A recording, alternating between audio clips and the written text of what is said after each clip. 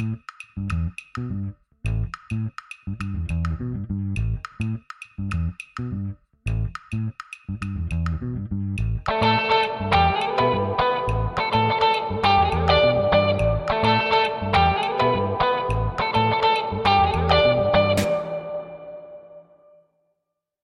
you're welcome to the Change Africa podcast. My name is Isaac Ojodenwaba, and this is the third special edition of the podcast. Today, we have another extraordinarily change maker who has been building a lot of influential companies in the lives of women. She started off as an entrepreneur who is focused on mentorship for girls, making sure that young girls have role models in their communities, both in Ghana and in Canada. She's also built a ride-sharing industry that was purposely focused on women.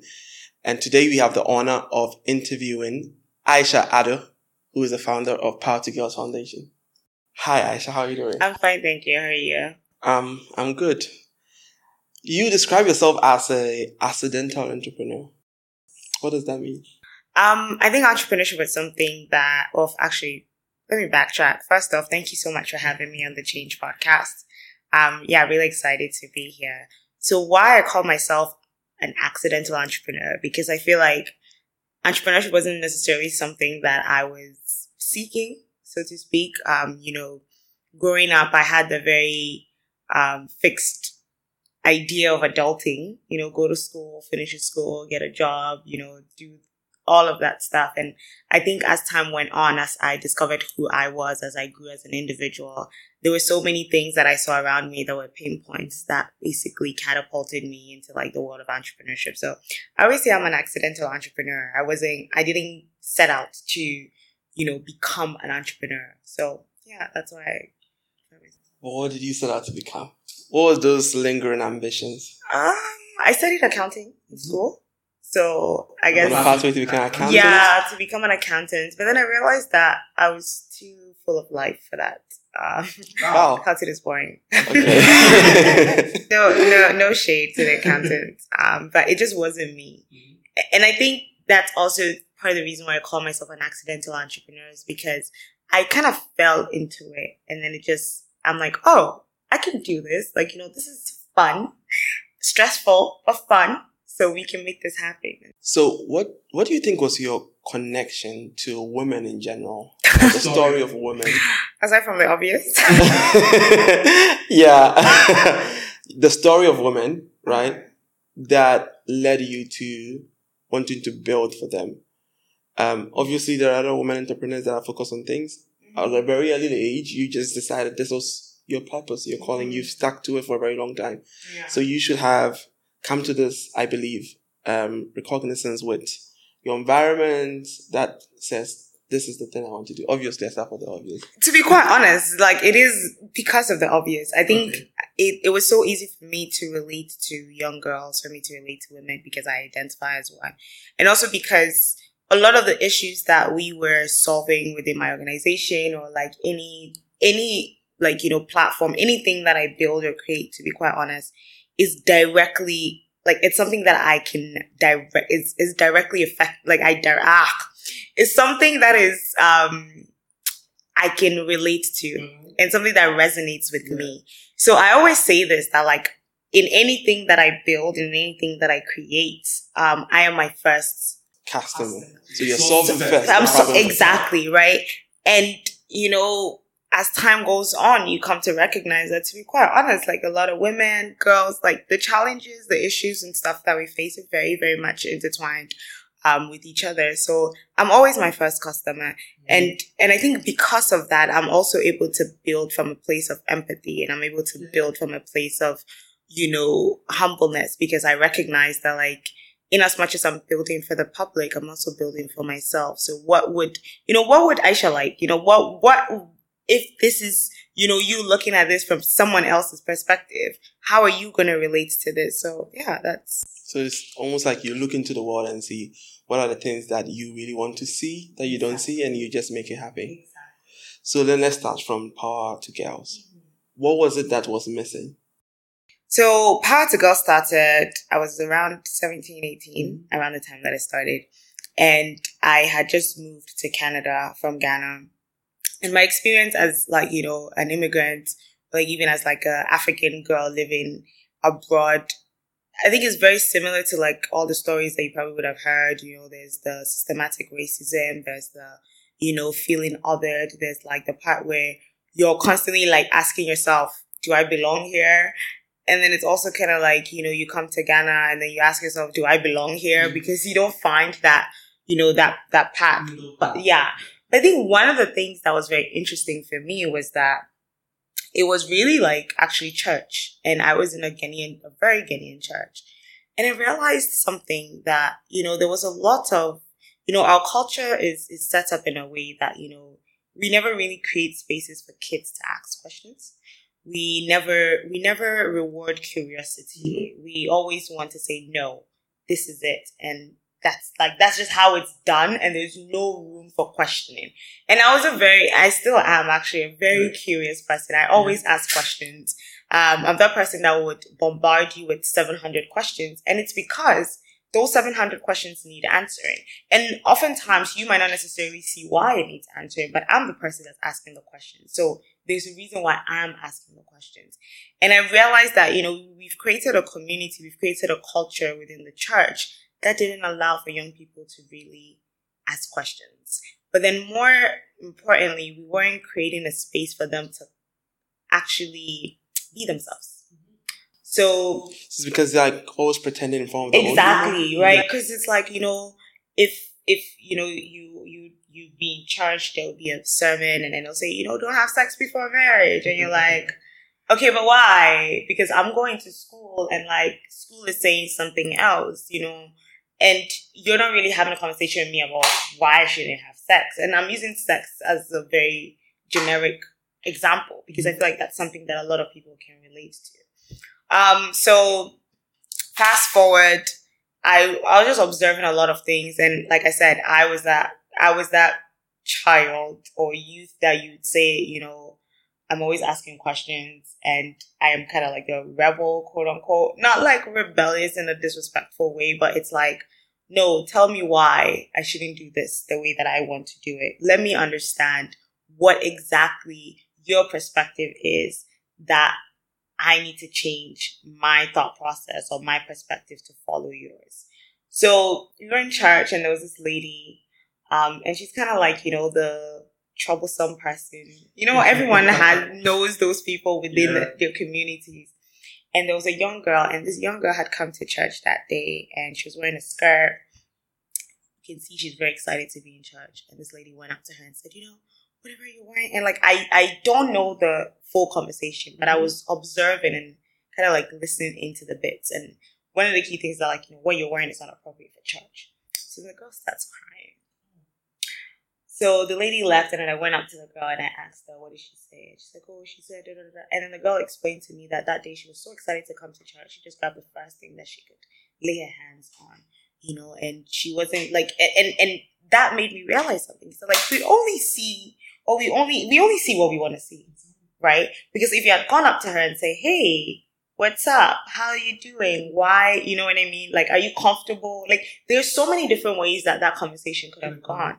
But in that moment and in that instance, you have shattered someone's spirit and someone's desire to be in a community. Do you understand? So I think it was right there. And I was like, you know, don't listen to her. You're beautiful. You look good.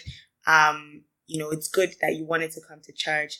Next time, like, if you don't feel comfortable, like, you know, maybe grab something else, you know, have something else in your bag just in case, you know, and like really just reassuring her and like relifting the spirit that kind of like was, you know, broken. And she was still crying. Like, this is like, and you know, when something really hurts you and you're like in deep tears, like she was in deep tears. So, and I told her, I'm like, you know, a couple of the girls, we're meeting at the church on Friday. She should come. And literally that's how Parts Girl started. 6 girls. And I remember exactly, it was 6 girls from the church. And we started talking. We started having conversations. And I was like 17, 18. And these girls were like 12, 13, 14. But there was something that was very interesting was that I became sort of like a bridge between them and their parents. Because I had just come from Ghana. So I also understood where their parents were coming from a cultural perspective. But these were girls that were born and raised in Canada. So their thought process and their approach towards a lot of things is different. You can't tell them what to do. Like, you know what I mean? Like, especially in that age. Yeah, it's a very curious time. So I became a bridge. 6 girls turned to 10, and then 10 girls said, okay, we're going to do a conference. Conference brought about 60 girls. And to date, we've worked with over 5,000 girls across Canada and Ghana. And we're still going strong some 10, 12 years later. So. Do you still keep in touch with this girl? Yeah. So this girl, that girl in particular, yes, we keep in touch from time to time. I've actually not seen her in a while, but among the girls that participated in our program, there's one that still works with us till date. Actually, there's 2 that works with us till date. One, she finished high school. She went to college, university. She studied social work, comes back, does the program. And one of the things that is so beautiful is that, like, she went back to the school that her teacher had told her, you can't graduate, you can't go to college, you can't go to university, and actually runs programs in that school. And like, for me, it's always such a beautiful, I always say she's my poster child, because she's a testament of like the work that we have done at Power to Girls, but then also, the power of creating safe spaces for people, not just girls, but creating safe spaces for people. I think it's very important. That's a very inspirational story. Thank you. Congratulations. Thank you. So let's unravel this difficulty of women finding safe spaces. Is almost everywhere. At what age did you personally feel like the world did not create a lot of spaces for you to just express yourself fully? That's a good question. That's a really good question. At what age did I realize that the world was can I swear? The world was a not so kind place for women. To be quite honest, I think because I grew up in Ghana, there's always that understanding that, the world might not be kind to you because of your gender. And I think it's in the little things. It's in the way that we treat girls. It's in the way that, we talk to them. It's in the way that we tell them, no, you can't do that because you're a girl. It's in the very, very subtle things that, start to like, you start to question. Because, growing up, you'd see, your mom would say, okay, you come into the kitchen, and then your brothers are sent outside, and you're like, but I want to play too. But it's like, no, you have to be. And it's in those things. And again, like, it's not to say that like those skills are not valuable skills, but I feel like focusing so much on just those skills for young girls becomes limited. Because we've done programming where we've gone into schools and we have conversations with the girls and we ask them, what do they aspire to be? And it's like, the aspirations are not there because they don't see themselves represented. Like, they don't see that they don't even envision themselves in certain spaces. So for me, I think it was something that was always subtle.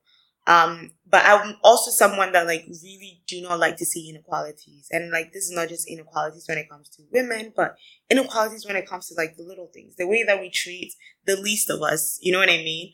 The way that you talk to other people, the way that you interact with other people, the way that you connect to other people, like all those little things for me, growing up has been something that like always irked me.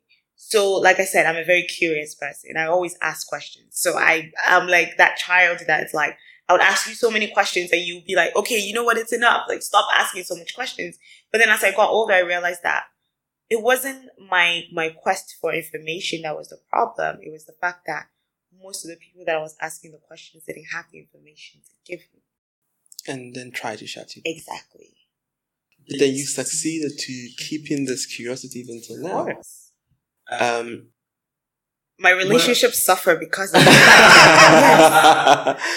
But where do you think you got that from? Especially the resistance to an environment that tries to get you to, cope, to become like it, The environment tries to change you to become less curious, less audacious, and to the point where you've been able to say, I want to actually see my audacity in other girls. How did society not succeed in doing what perhaps it succeeds in doing for other women? Oh, that's a really good question. I honestly do not know. where I got that from. Mhm. I just think for me, it's like, you can't shut me up. Like once I start, like you can't shut me up. But then also because I think, my parents did a really interesting job with me in particular, because I Mhm. have two brothers. And the thing is that I was never really like, there was like the generic stuff, be in the kitchen, do this, do this, do this, do this, do this, do this. But I think there's a part that my curiosity was never shut down, right? You know, and I think as time went on and as I got older, I came to appreciate that part of myself more. And also because I always want answers. I'm just generically always looking for answers. Like I remember sitting down as a kid and I'm just sitting down and I'm like, oh, why is the sky blue? How did this come about? What happens to my skin if I die? Like I'm just always searching for something. Whatever it is, I do not know. But it is just that thing. I guess it's innate. Like it's something that just comes naturally. But how do we teach that to people? I think it's when you create a safe space for people to ask questions, you'd be able to cultivate that in people, and especially young people. Just like the process of self-expression allows that. Yes.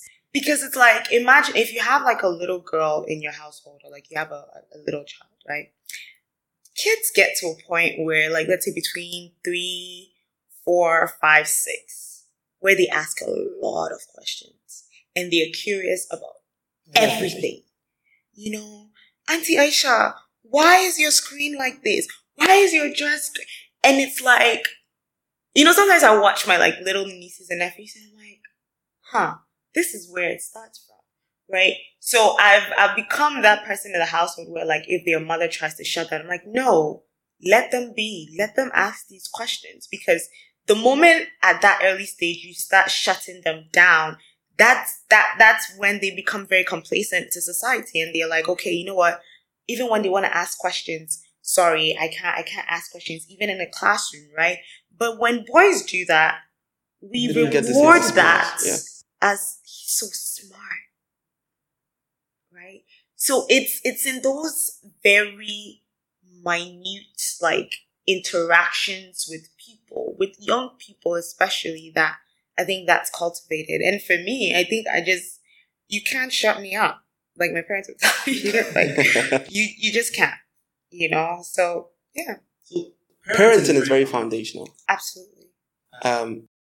In your interactions now, working with our 5,000 girls, what do you tell parents around upbringing of children? Obviously, the society has a big role to play because, children go to school, they interface with the society at large, but their first interaction really starts with their mother, their father, their siblings.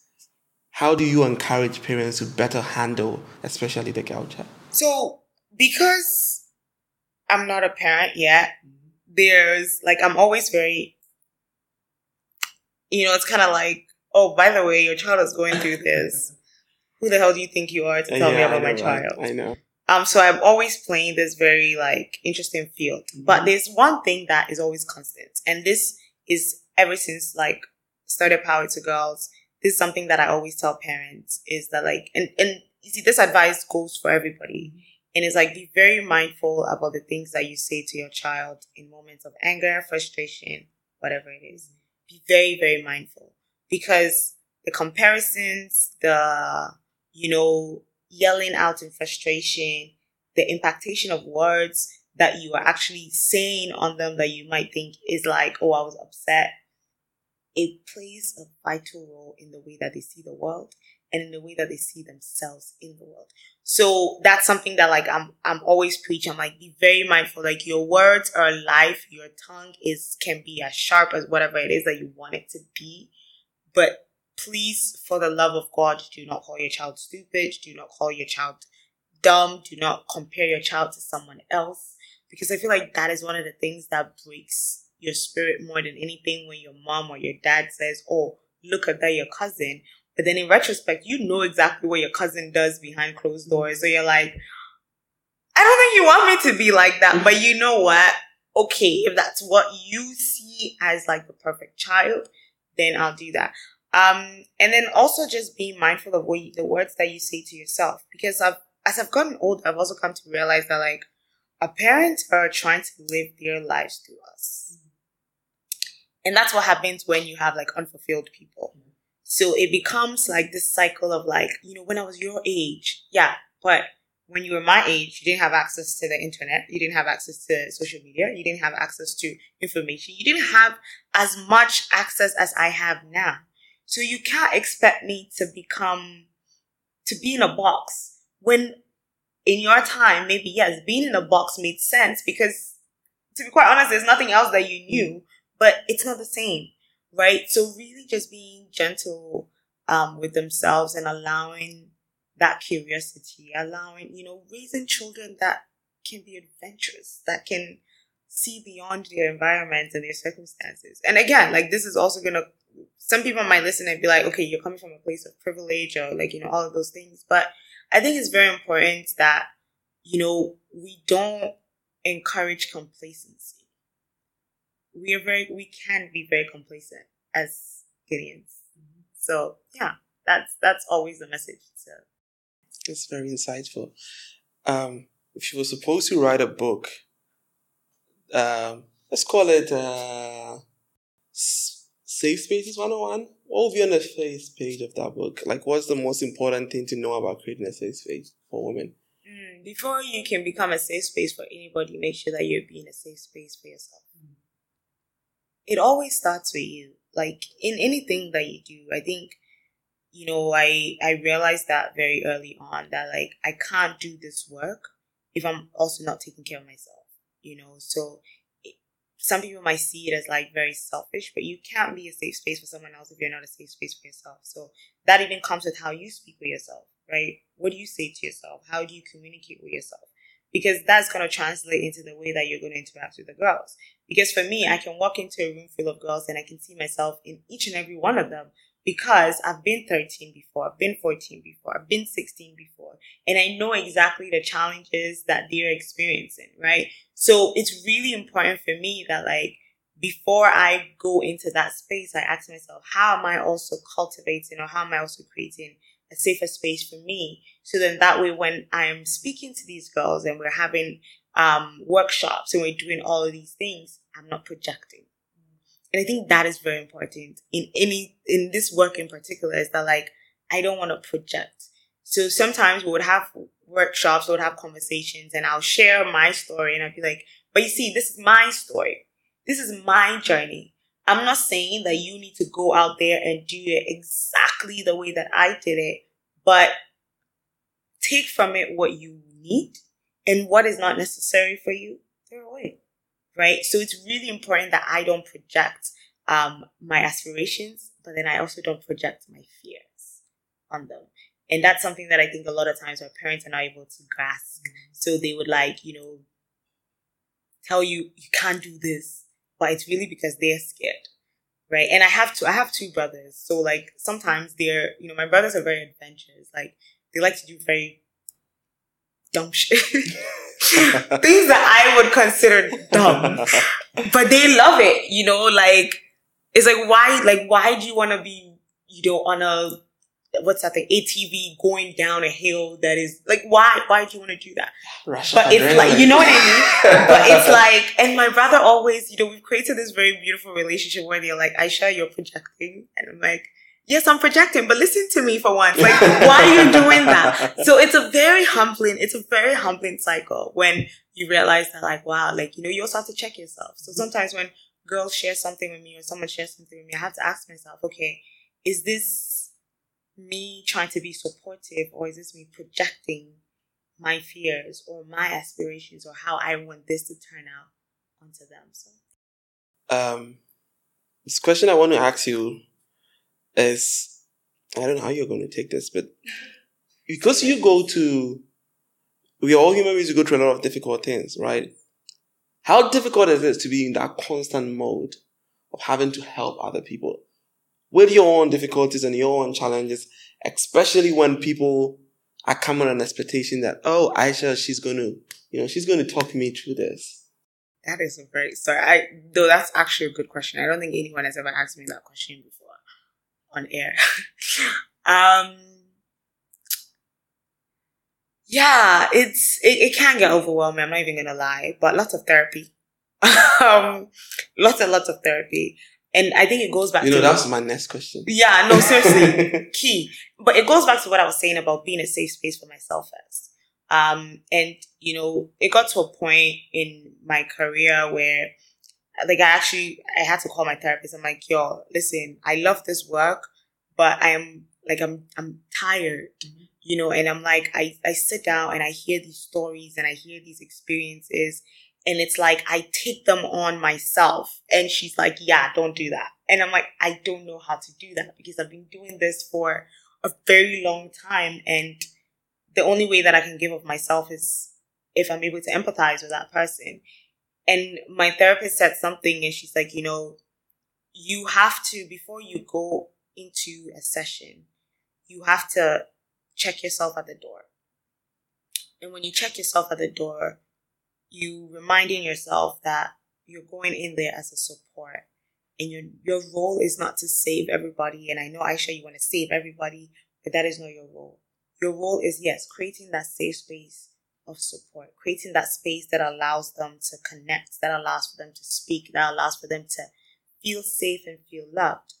But after that session, and after you've poured out, you got to check all those things at the door again and move.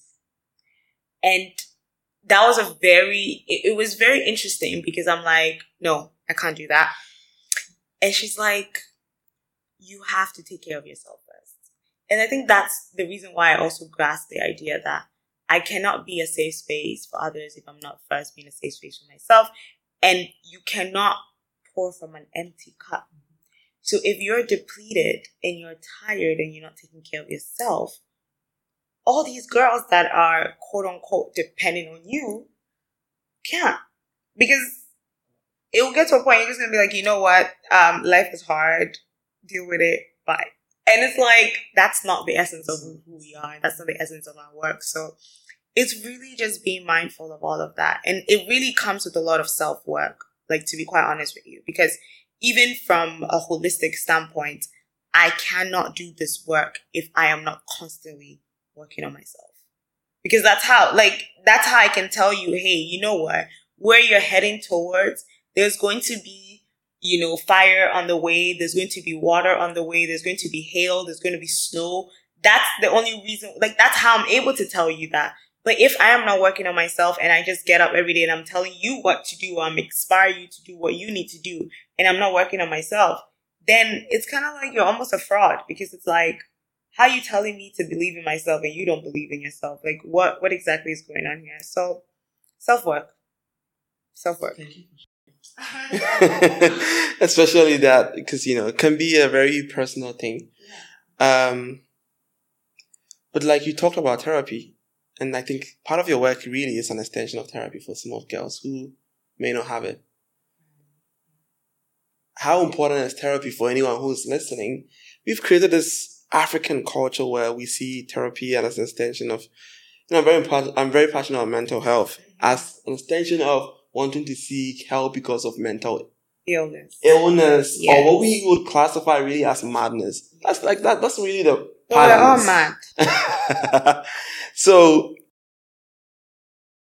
how do you tell people, right, the importance of therapy in both the work that you do, but in your self-reflection of the process? How important it is for each and everyone to embrace that as part of something that we need, like as we go to the doctor to make sure that we are getting treatment for physical illness, we do that for our mental health.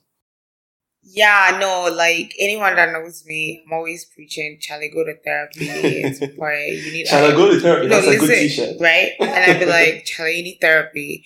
And like my friends are like, Aisha, you do every time we're talking, you talk about therapy. And I'm like, no, because there are certain things that, like, and even for my girls, like I tell them, like, speak to someone, right? Like there's value in being able to speak to someone. And the reason why, a lot of us preach therapy, because therapy is a safe space, right? And my friend, like one of my friends would be like, you're basically paying someone to listen to your problems. And I'm like, you see, yes, but because I'm paying them, I know that they'll shut up and sit down and listen. No, but you understand what I'm saying? Because it's like, when you're talking to your friend, it's different. Because your friend's like, Charlie, they'll say something and then it's like, you want to share, but you don't even want to share anymore. But they also trained this person, yeah. And this person is also trained, right?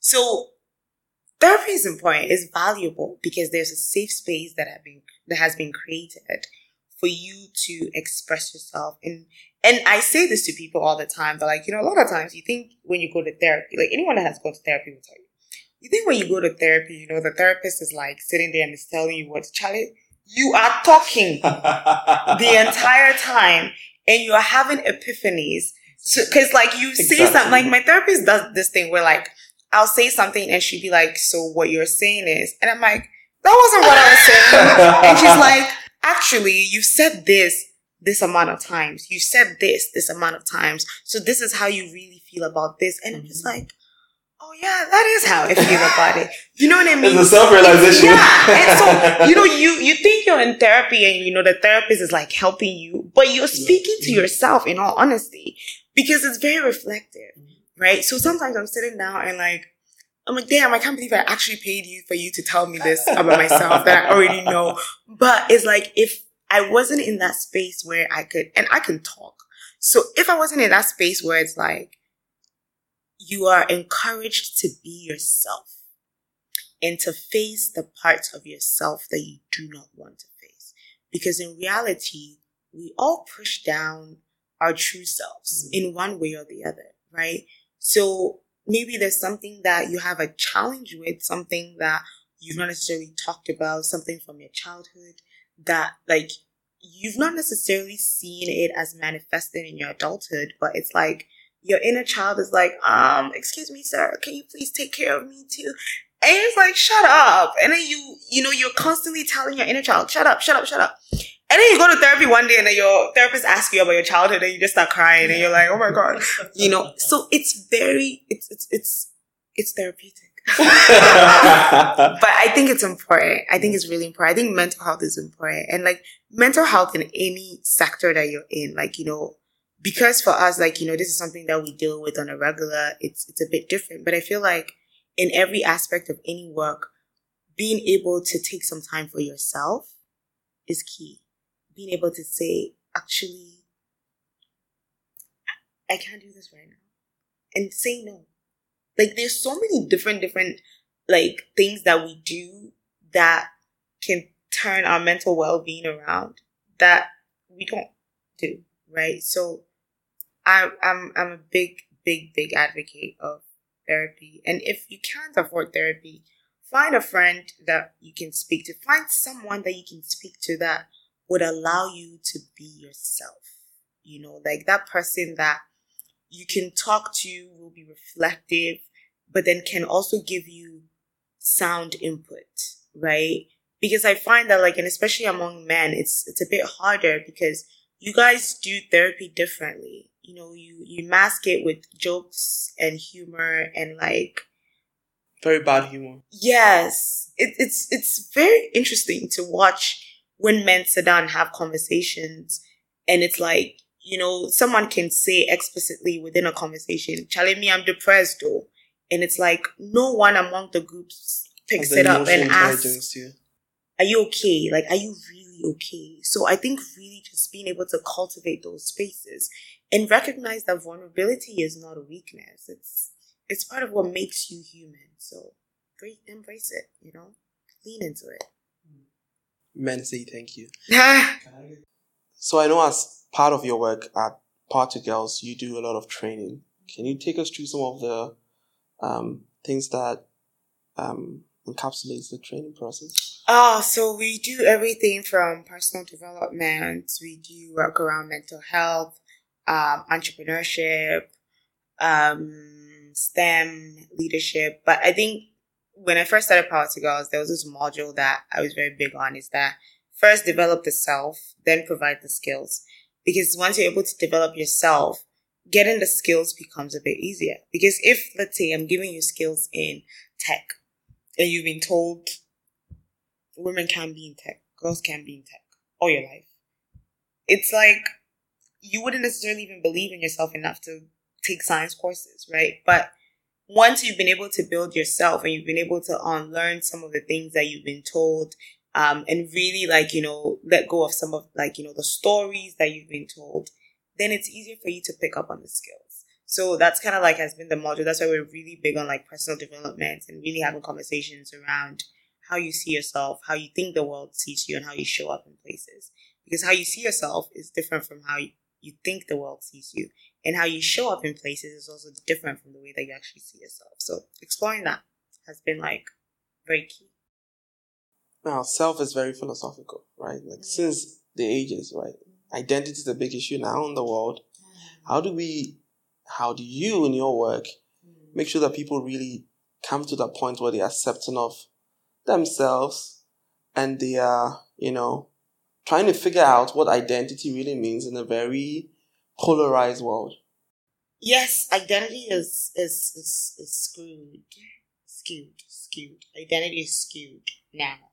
And I think it's because, we are living in a very media and technology heavy age where everyone is telling you who you should be, even when you think you know who you are, someone is oh, do you do this? Are you this? Are you this? Oh, maybe you should be this.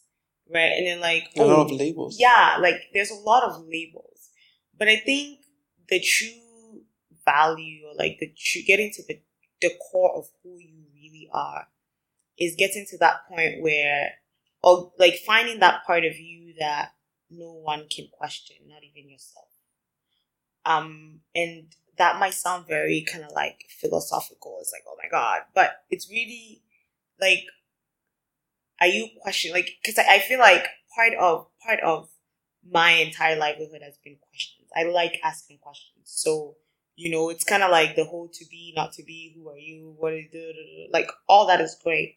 But it's your true essence or your true self is the part of you that you cannot question. And it's the part of you that even when someone's there Charlie, nah, that's not me. This is who I am. Right? So even when other people try to label you, you're nah, this is me. And even if you open me up, it's still going to be me. So an example, let's say you have a can of tomatoes and you decide that, I don't want the tomato to be tomato. I'm going to label it as baked beans. When you open it, regardless of the label, when you open it, you're not going to get baked beans. You're going to get tomatoes because that's what it is. It's tomatoes. So it's really getting to that point where you're you know what? I'm a tomato. And it doesn't matter what label you put on me. I'm always going to be a tomato. So really finding that true self that is unquestionable. So mentorship is at the core of what you do, right? Yes. And I want to ask you, who has been your personal mentor? Oh, everyone. My mom, my grandma. I have mentors that I've never met in my life. Can you expand on that distance relationship of mentorship? Yeah, I think there are people that inspire you, but they don't know your name. But you're inspired by their story, you're inspired by their journey. And then there are people that honestly, as I've gone through my career, as I've gone through my life, has been very instrumental. People that I can call and say, hey, I'm going through this. I don't know what the best approach is. And I think it's important to have different mentors for different aspects of your life. So my therapist definitely is my mental health mentor. But, also having a mentor that is very career driven. I have a mentor and it actually happens to be a man, my very good friend. And I'll call him yo, this is what I'm having this challenge with this part of my work. And it's okay, have you thought about this? Have you thought about that? Right. And then I have mentors where I call and I'm this is not going so well in my personal life. What are your thoughts? So I think it's important to have that. But then it's also important to have a mentor in every stage of your life, whatever stage you're in, right? Because sometimes it's really just being inspired by people. I've had mentors that they'll share with me and they'll say, Aisha, when I was your age, these are the things that I did that I feel I could have done better. So as you are navigating this journey, as you're going through this, be mindful of that, be open to certain things. And I think those conversations are also very, very valuable. So mentorship is key. at Power to Girls, but then it's also key to me as an individual because I feel like no man is an island. You can't do anything by yourself. So just being open to the fact that there are certain people that have walked a path that you're currently walking that can provide you with insights. But mentorship is also two-way. So it's like, in as much as someone's feed is like maybe impacting into you, that means you also have to do that for the person that's coming after you. But then more importantly, making sure that you're choosing the right mentors. You're not choosing mentors that are not aligned in values, that are not necessarily are doing things that you might not necessarily find ethical and moral. So like finding what your values are and finding those. It really starts with self too. Honestly, everything comes back to you. Everything comes back to you.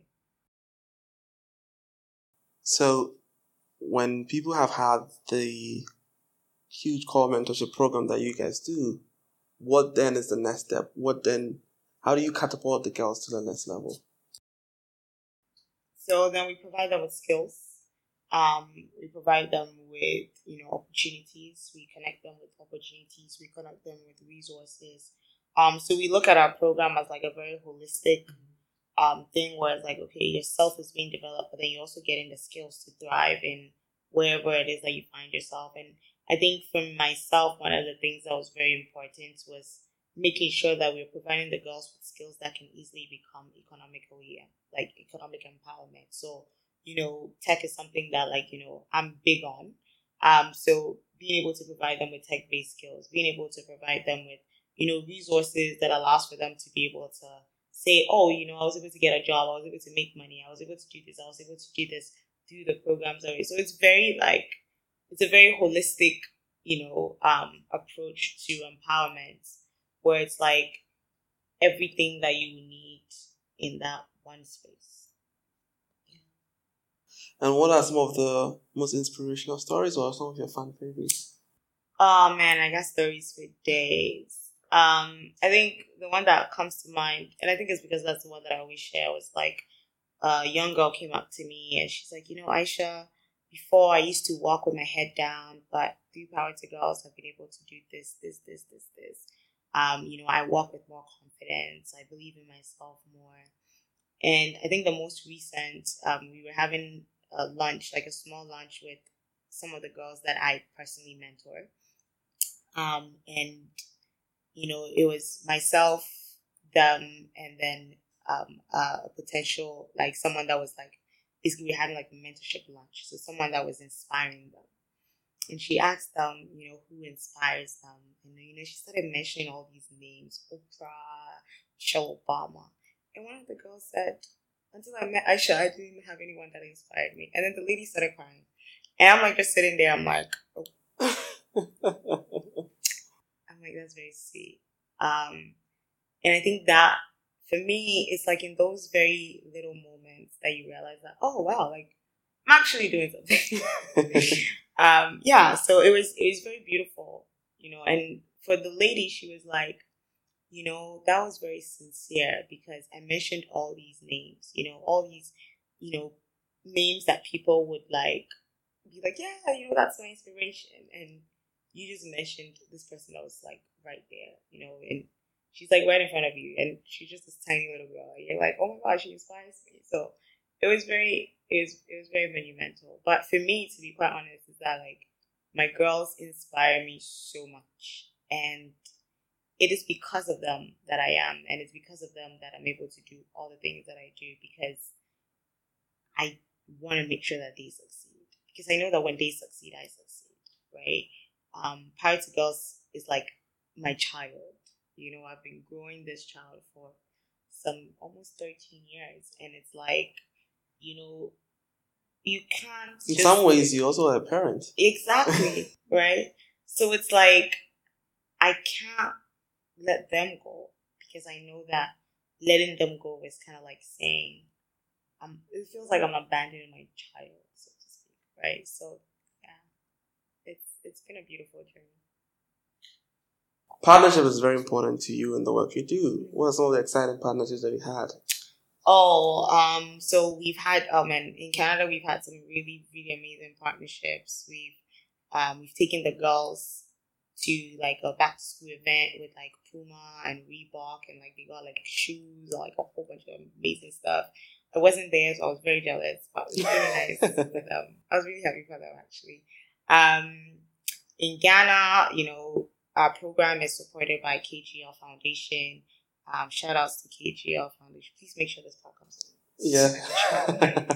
But shout outs to KGL Foundation. We in October last year we did like a really big conference.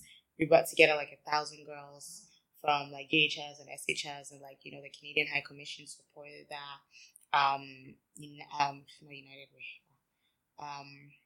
UNFPA supported that as well. So like we've been fortunate enough to be able to like connect with some really amazing organizations, and amazing organizations that understand the value of young girls and understand the value of impacting and supporting young girls. So yeah, shout outs to the amazing partners of P2G. And then comes in your new, well, I don't know if you're still working on it, but you built a ride-sharing company. I don't do that anymore. Yeah. I know when I saw the question, I'm like, should I tell him? Where did that start? So that started in 2016. Yeah, 2016. And you see, the thing is, everything that I work on or I've worked on from then till now really stems from Power to Girls. So when I mentioned earlier that I was a bridge for the parents and the girls. So when the girls wanted to go somewhere, when they wanted to go to, let's say, parties, when they were staying late on campus, who does a parent call me? And at that time, I wasn't really driving, so it was always a question of like, how are they gonna get home? And I'm like, I don't know how they're gonna get home. Like, why are you asking me? Auntie, you drive, can you please? So I became a lot of things. I became a chauffeur. I became a cook sometimes. Like, I became a lot of things for the girls that, I was like directly mentoring. So there were girls that I was directly mentoring, and then girls that like I worked with like through our organization. So I realized that, the issue around safety, again, going back to safe space, was very important, especially when it came to the transportation sector. Because around that time, in Canada, Uber and all these things had just come up. People were getting some very weird experiences in these, ride share platforms. So I was like, what about if you're able to kind of like create a space where, girls are able, not just girls, but like women are able to connect with each other through transportation, through an app, just like, the rideshare platforms that we're familiar with, but then really in a way that is also empowering, because most of the people that were driving were also entrepreneurs. They were entrepreneurs that needed customers, right? And most of the people that are taking, rideshare platforms or anything like that for that matter, were also potential customers and then potential entrepreneurs. So how can we kind of like bridge those two things together? And that's how Drive Her started. And that was, to be quite honest, and I always share this, that Drive Her was one of the most difficult things that I've ever built, because I feel like it took so much out of me. It was just brutal. Because first of all, I was entering a space that I wasn't very familiar with, because I was coming from a place of passion from the social sector. So it was very intense, and we made lots of mistakes. We had lots of wins, but then evidently COVID started, and I'm just like, you know what? We had plans of actually bringing it back. Took a break. We had plans of bringing it back, and then COVID came. And I'm like, you know what? It's all right. It's okay. I think it's time for me to let it go. Can you share more about that process of letting go, and what the reflection process of having to stop doing something that you've poured so much energy in? Especially, I want to hear your thoughts on when is a good time. Honestly, it was taking a mental toll on me, and I think it was because I really understood what it meant for it to succeed. It's I knew what it would mean if this was to happen. I'm like, this is going to like really help a lot of people. And I think that pressure in itself was also a lot for me. But evidently, like honestly, it was harder for us to raise capital from a business standpoint. It was harder for us to raise capital. Investors were all like, "Oh, Uber or Lyft, and all these people can easily do this," and I'm just like, "Well, that's not your focus. Like, that's not their focus point, you know." So it was really hard. I was burning through like resources, like my personal resources, and I'm just like, "Yo, this is a lot." And yeah, I think. I don't know. I would say the pandemic. I would say I just knew in my spirit that it was time to let go. And I think once I came to terms with that, I was just like, you know what, it's okay.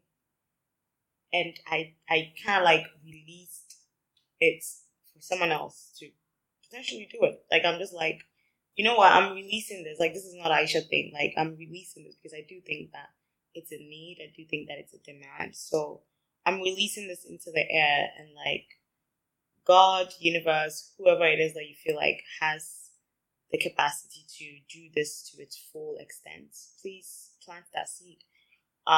Because I think for me, like what I was called to do is what I was doing. So to add something else onto it, that was still something that was very much in tune and in line with what I was already doing. It was just time. I think I don't know how I can explain it, but it's just like you just know. And I think every entrepreneur, like you know when it's like, Charlie, it's time. Yeah. You know. But you didn't steer too much away from technology because then I fell in love with technology. Yeah. I mean that's a good thing. But the Party Girls has an app now. Can you talk about that? Which also started during the pandemic. Yeah. So that's my Power app. So my Power app is a mentorship and mental health platform for young girls. So girls are able to connect with mentors. They're able to connect with each other. They're able to access our helpline. And then now, actually, one thing that we've also added is like a learning aspect. So they can go on there and listen to, watch videos, educational videos, resourceful videos on like different types of topics. So mental health, personal development, confidence building, art, like a whole bunch of different things. So it's really taking all the things that Power to Girls stands for and the true essence of Power to Girls and putting it in an app. And how has that been so far? It's been amazing. Like I said, I think after Drive Her, I really looked at, and explored how I can leverage technology for social good. So it was like, we have this technology that we spend lots of money on. How can we change this up to, what it is that we're doing now? And that was basically how we, how that came about. It's been great. We are still very, very early stage because it's like we're, a year and a half in, 2 years? I don't remember. When was the pandemic? The pandemic was 2019. Yeah, okay, so 2021, 2022. Yeah. So like end of 2020 into like 2021, 2022. So we're still very much early, but I think one of the things is that like we're always recruiting for mentors.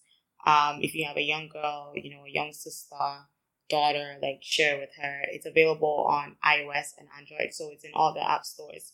And it's a free platform, so you don't have an excuse not to learn or not to improve on yourself.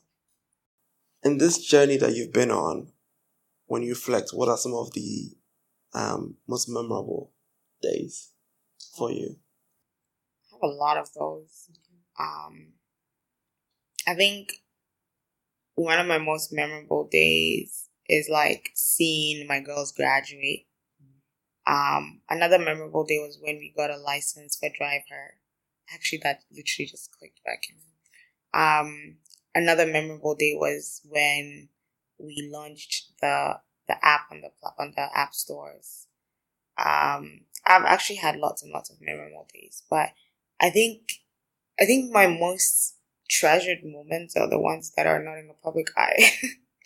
Are the ones where I'm with my family, I'm with friends, and we're laughing and we're really like just being ourselves. Like I think that's really it. And as you go through your journeys and as you go through life, you realize that those are the ones that you can never get back.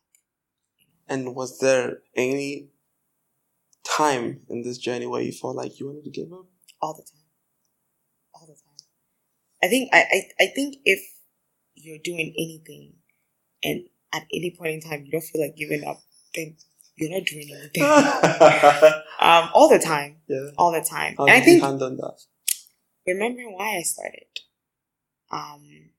Remembering why I started has been very, very instrumental. Like, and I think that's really what it comes down to, is that, like, being reflective of the fact that, wow, like, look at how far you've come,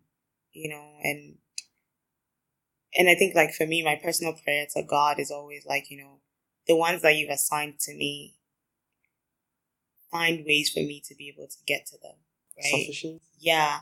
So it's like, when you feel like giving up and you're also praying a prayer of, like, find ways for them to get to me, they find you.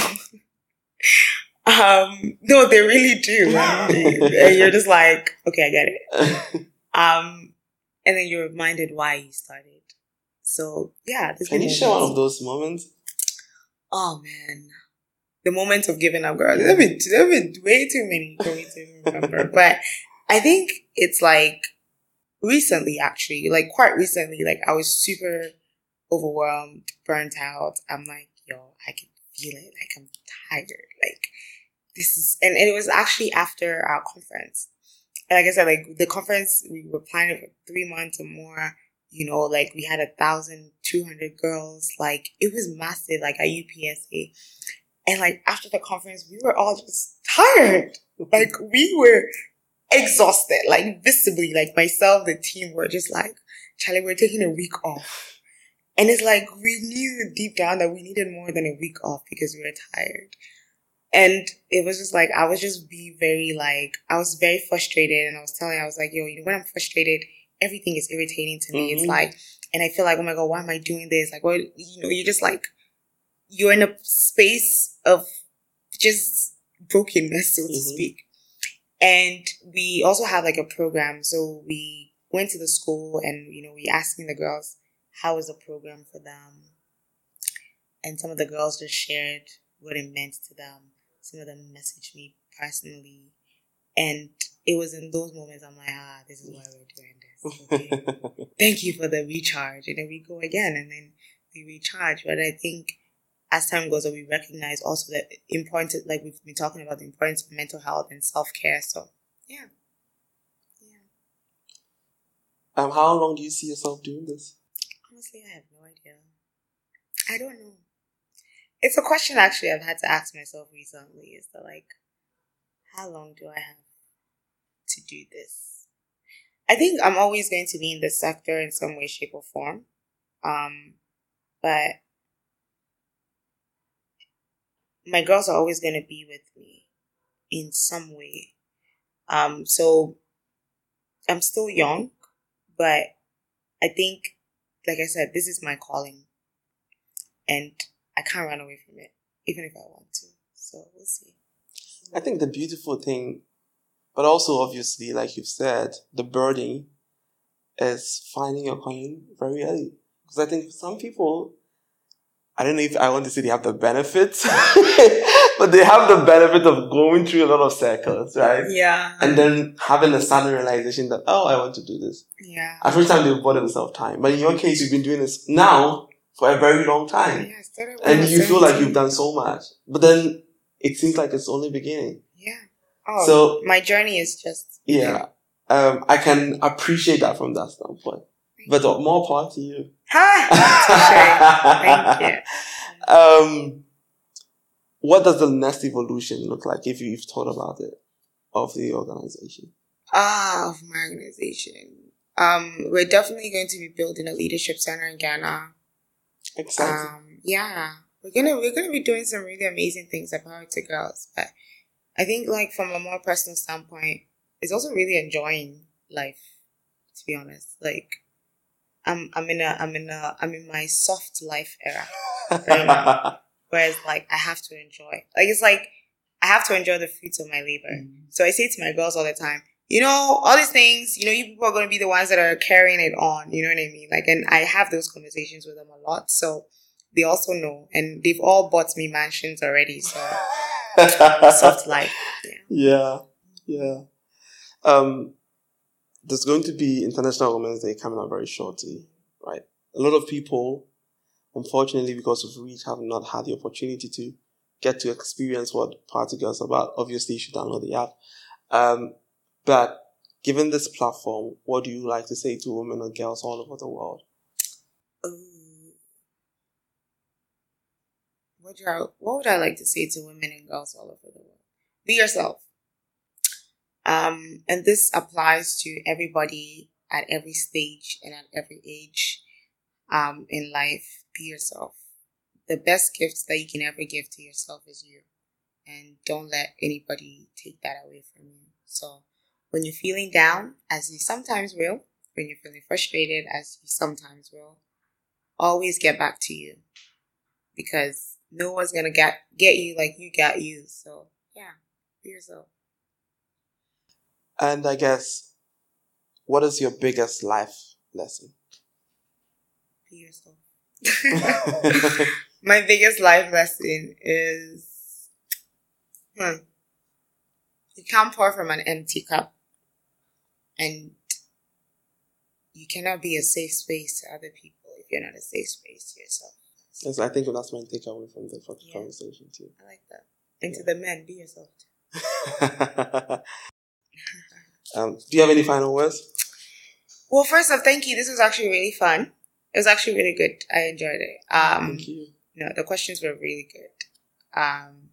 Final thoughts, final words. Honestly, like, life is life. Life is always going to be life-ing, you know? So wherever you find yourself, whatever it is that you're doing, make sure that you're doing the things that you care about and doing the things that you're passionate about, and have fun. Don't take life too seriously. Yeah. It's been an incredible honor speaking with you. Thank you. This has been a very therapeutic experience, reflecting. You went to therapy. And talking through some of the very important things to you and your organization. And I'm sure your organization has already impacted so many girls all over the world. And obviously it's my prayer that it can continue to do that. And that you have the strength to continue to do that too. Yeah. This has been the Change Africa podcast, the TEDx special edition. And we've had Aisha with us, who is the founder of Power to Girls Foundation. Aisha Ado has been impacting girls in Ghana and Canada, and she's been sharing her journey from when she was 17 to date, from church and doing amazing things, and from starting a startup to now making sure that the same mentorship can be received all over the world through her technology application. So we're excited to have Aisha, and hopefully we can have Aisha again sometime. Definitely. Great. So yeah, subscribe to the podcast everywhere you listen to your podcast. Thank you very much.